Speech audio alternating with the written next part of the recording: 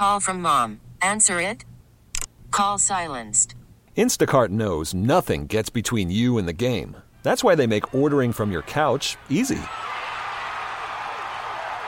Stock up today and get all your groceries for the week delivered in as fast as 30 minutes without missing a minute of the game. You have 47 new voicemails. Download the app to get free delivery on your first 3 orders while supplies last. Minimum $10 per order. Additional terms apply. This episode is brought to you by Progressive Insurance. Whether you love true crime or comedy, celebrity interviews or news, you call the shots on what's in your podcast queue. And guess what? Now you can call them on your auto insurance too with the Name Your Price tool from Progressive. It works just the way it sounds. You tell Progressive how much you want to pay for car insurance, and they'll show you coverage options that fit your budget. Get your quote today at Progressive.com to join the over 28 million drivers who trust Progressive. Progressive Casualty Insurance Company and Affiliates. Price and coverage match limited by state law.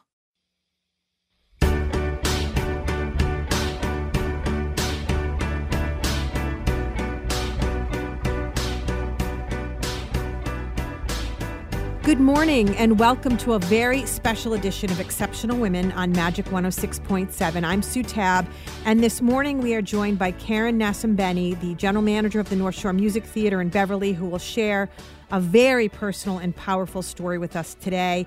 She and her husband, Stephen Richard, both became sick with the coronavirus way back in March when little was known about the disease.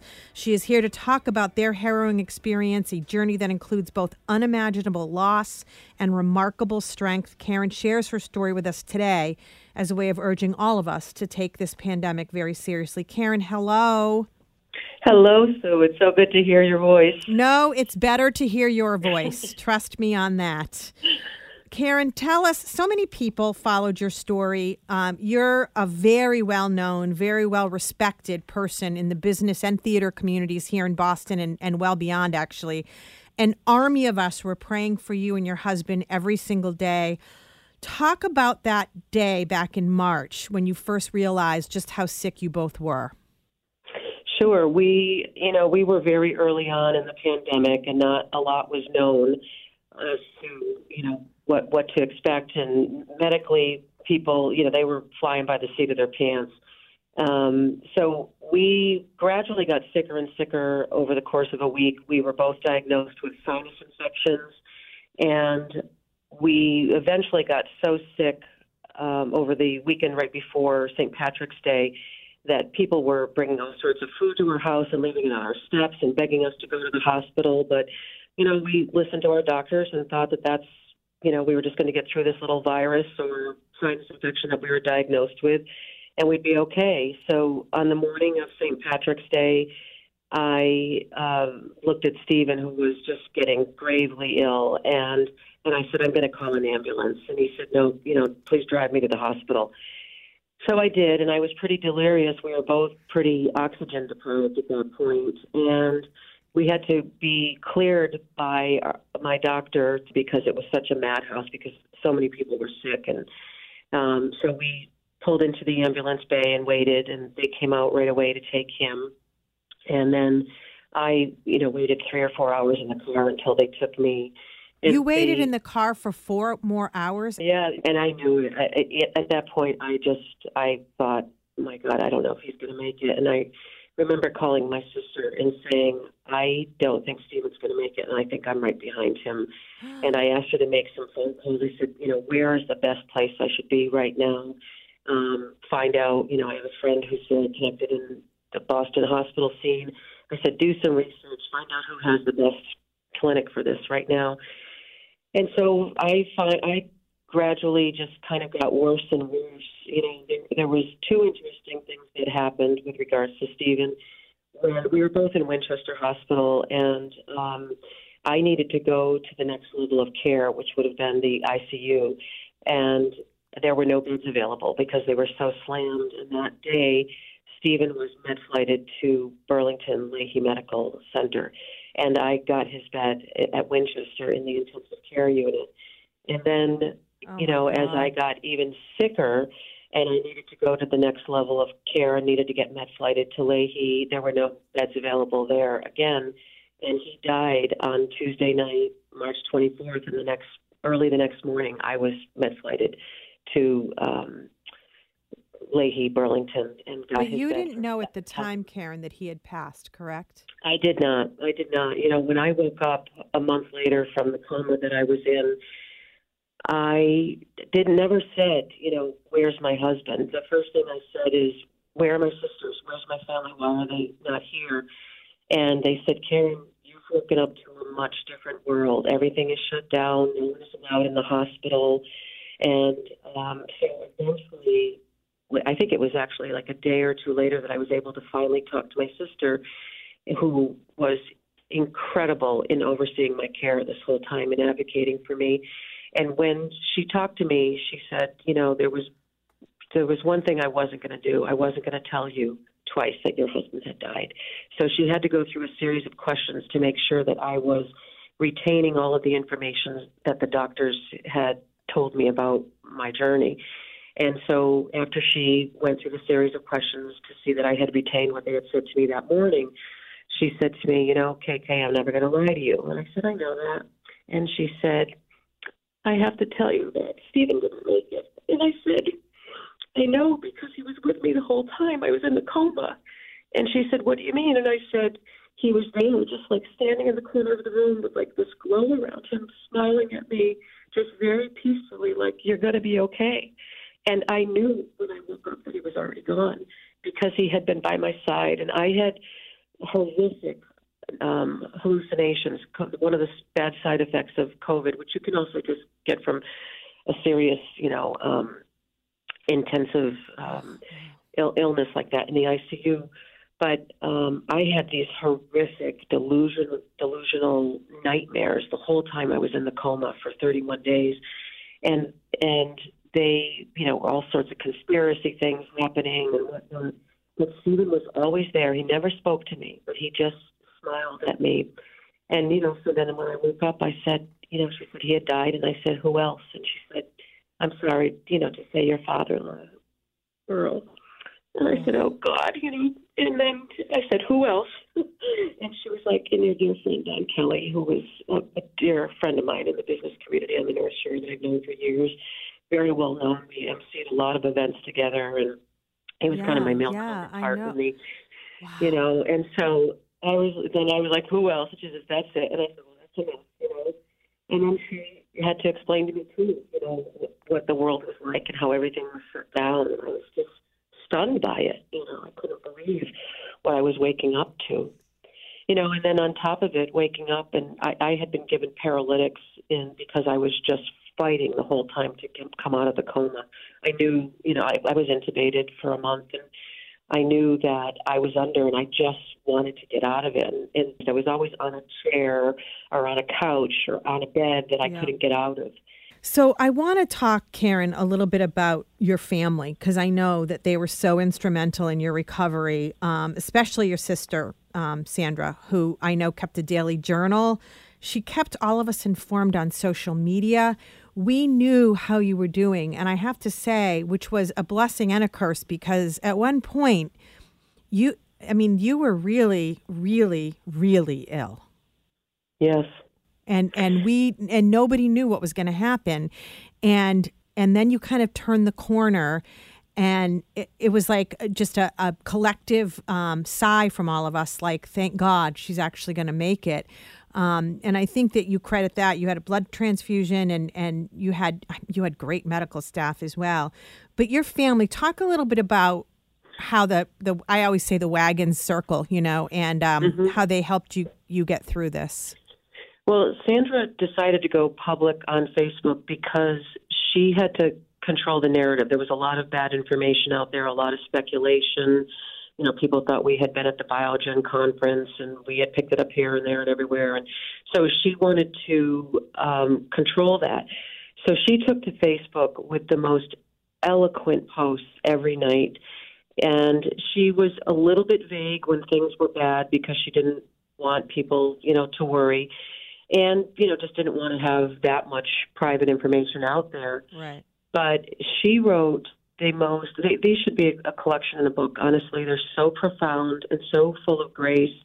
And managing my friends and family and business associates. I mean, everyone was trying to get information.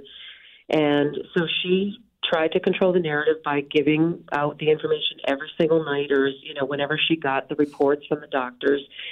And I know she kept a journal, and I also read in one of the interviews that you did that, people forget that they couldn't go in and see you physically because of, obviously COVID. So I know that they kept sort of in touch via an iPad, and then they sometimes, if you were not awake, they would just be in the parking lot of the hospital. Yes, that's true. There was nothing they could do, so I can't tell you how many people told me they just went and sat in the parking lot to send good energy my way. And, there were 2 times that I almost died when I was in the coma. One was a major cardiac issue, and the other was a secondary infection, that I picked up in the hospital. And so, on Easter weekend, on that Friday, I had taken a turn for the better. And so on Sunday, when Sandy got a phone call from the hospital, she was really excited. It was the first time she let her guard down, and she thought that they were calling to say that they were going to put me on the phone to speak to her. And instead, they called and they asked her for a DNR. And, poor kid, she just lost it. Oh, my God. So, and then a few days later is when they gave me the blood transfusion, which did, in fact, turn me around. So she had a lot on her plate, to manage all of that, my care, Stephen's care, when she was making decisions for him as well. If you're just tuning in, you're listening to Exceptional Women on Magic 106.7. I'm Sue Tabb, and today we're talking with Karen Nascembeni, a Linfield resident and the general manager of the North Shore Music Theater, who has been sharing with us her personal story of tragedy and triumph over COVID-19, a disease that has had a profound impact on her life and her family. Let's get back to this very powerful conversation. I want to talk to you about, I know you started a memorial scholarship in your husband's memory, the Stephen T. Richard Memorial Photography Scholarship. Talk a little bit about that. My friend Nate Bertoni, who is like a son to me and Stephen, formed that. There was he was so nervous the whole time that we weren't going to make it.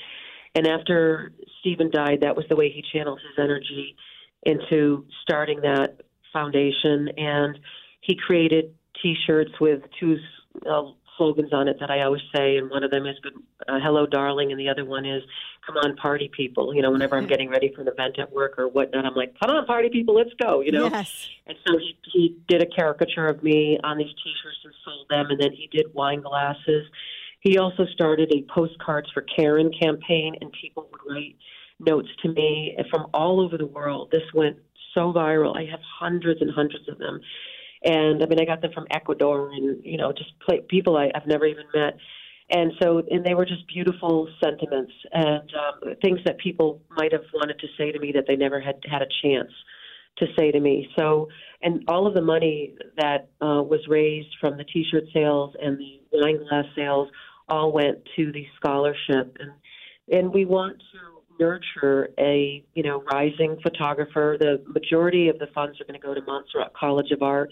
Stephen and I were very passionate about that school. Yes. He actually went to the New England School of Photography in Kenmore Square, which is no longer, so we chose Montserrat to get the bulk of the funds.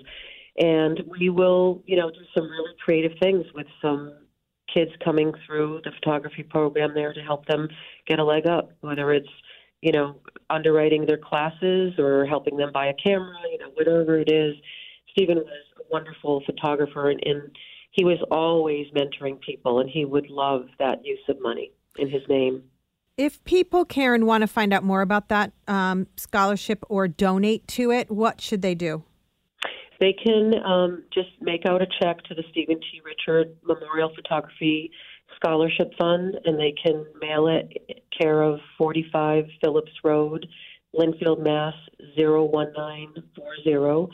And we are meeting with Montserrat actually this week. I think eventually it'll be online where they can just do a click-through, and that's happening actually in the next few days. So, but in the meantime, they can just write a check and we deposit it into the account. And we've raised quite a bit of money. I think we're going to do some really fun things with some students. Yeah, that's a great way to channel your energy, as you said, and your grief. You and Stephen were together for how long? 30 years? 30 years, yeah. We would have been married 20 years. We had a long dating and engagement period.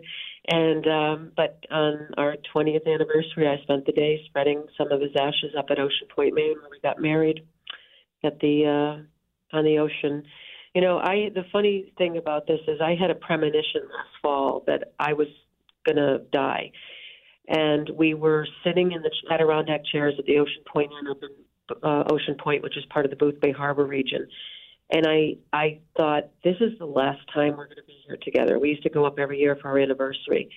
And I said to him, I know you love this place, and if anything should ever happen to me, I want you to come back, and you're going to hear my voice in the wind and in the waves, and promise me you'll do that. And he looked at me and he said, Karen, you can never die before me.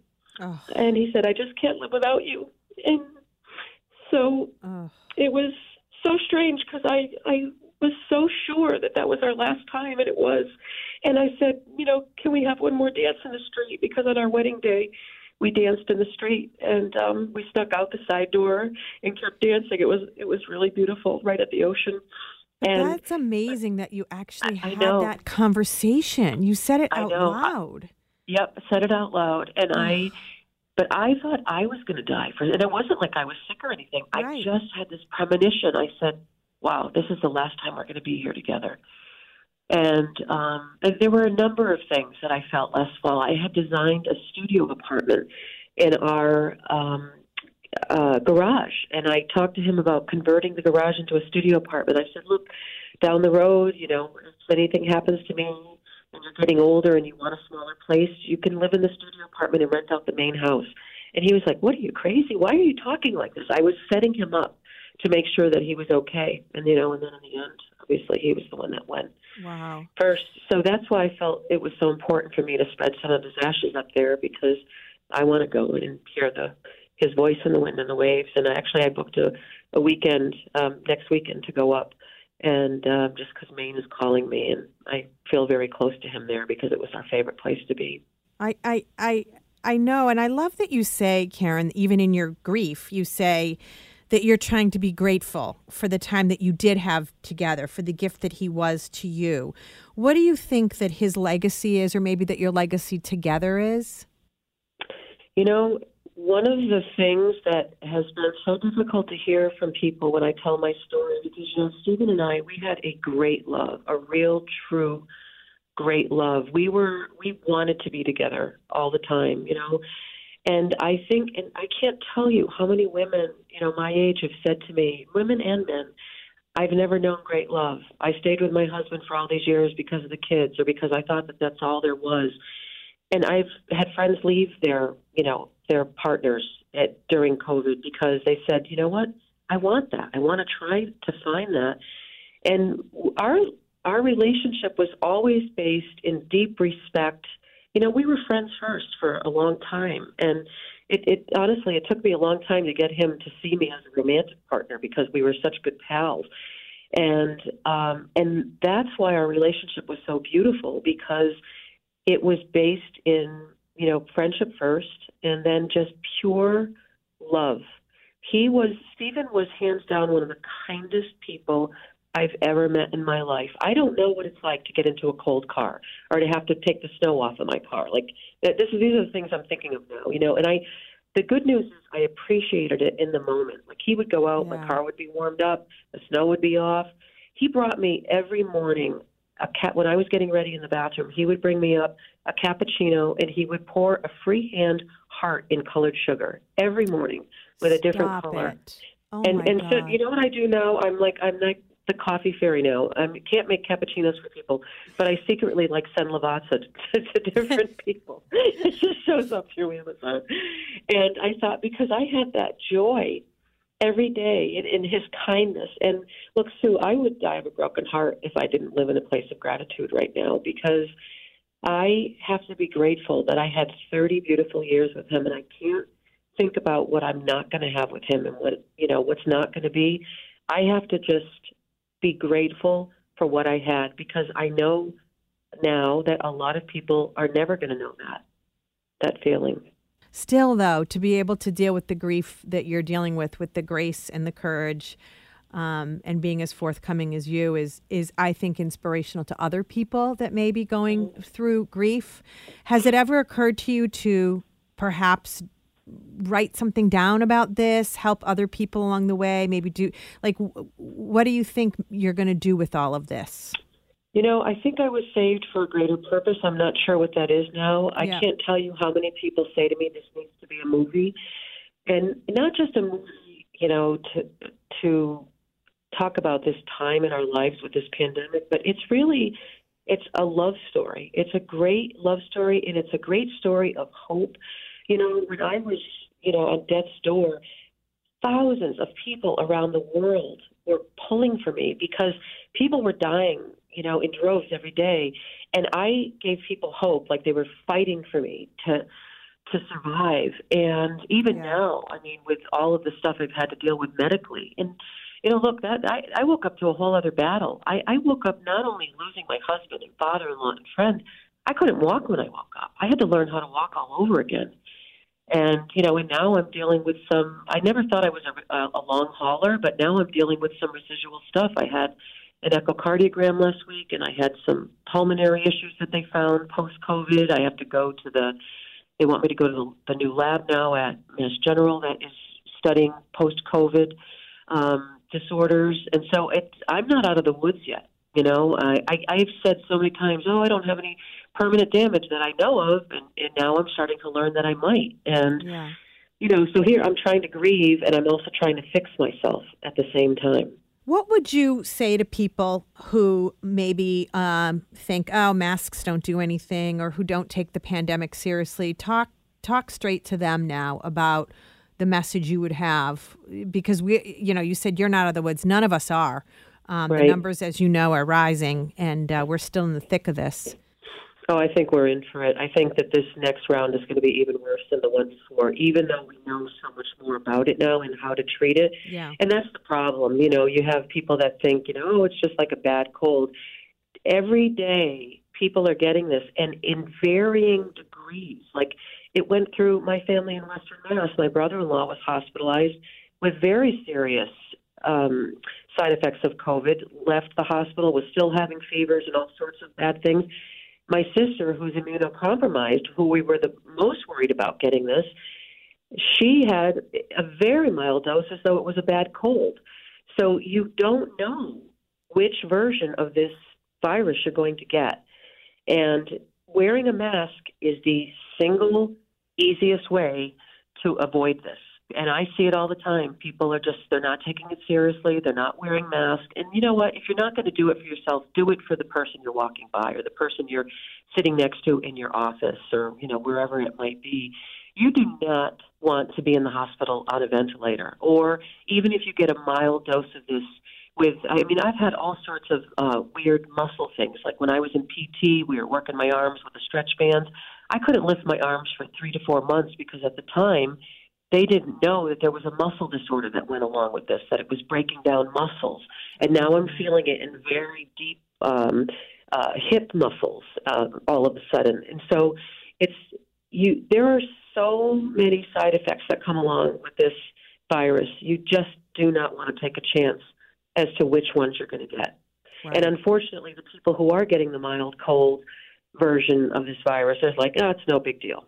And it believe me when I tell you, it's a big deal. Yeah, I think you speak with some authority on that. And I want to talk to we're almost out of time. We only have a couple minutes left, believe it or not. But I know too, and I know the North Shore Music Theater you're sort of the face of the North Shore Music Theater. It's how we know each other, but people know you from all different circles.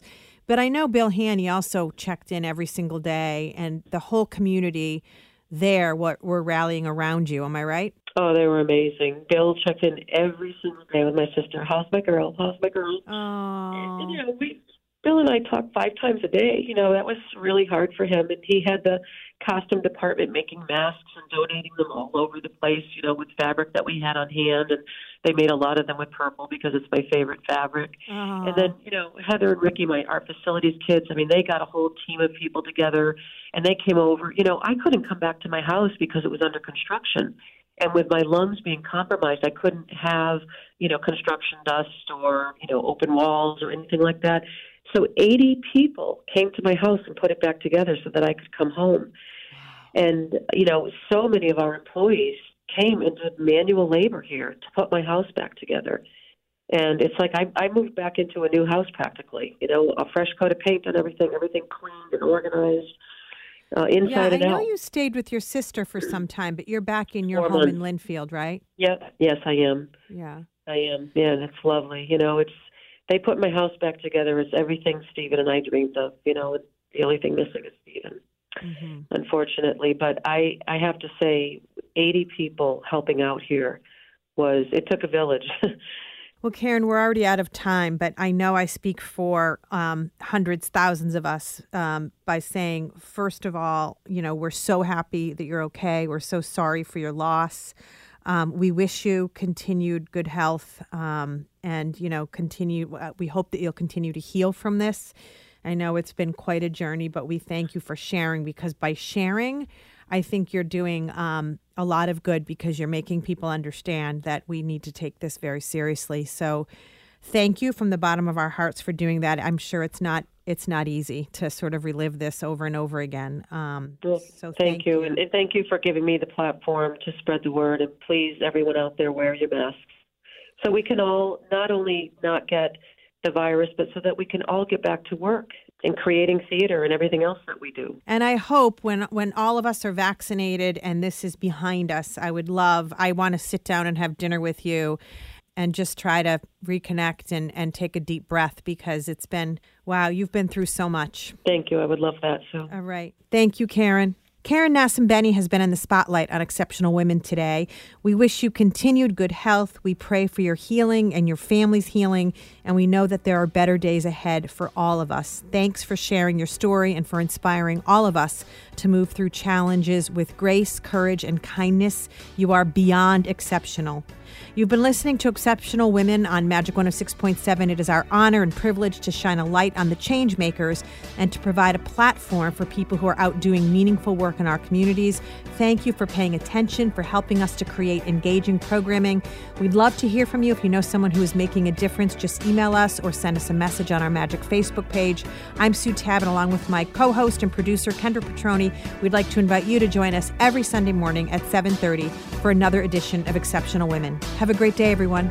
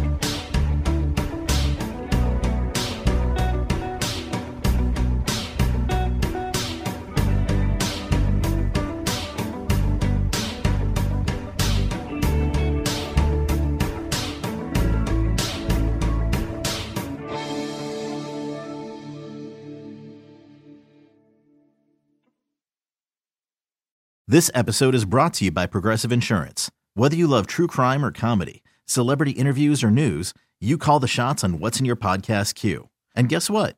Now you can call them on your auto insurance too with the Name Your Price tool from Progressive.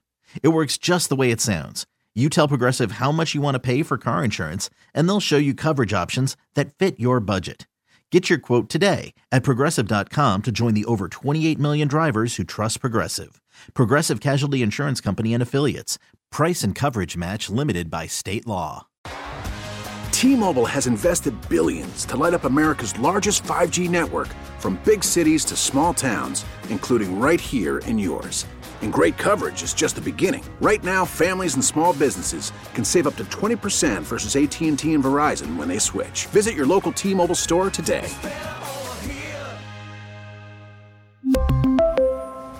Plan savings with 3 lines of T-Mobile Essentials versus comparable available plans. Plan features and taxes and fees may vary.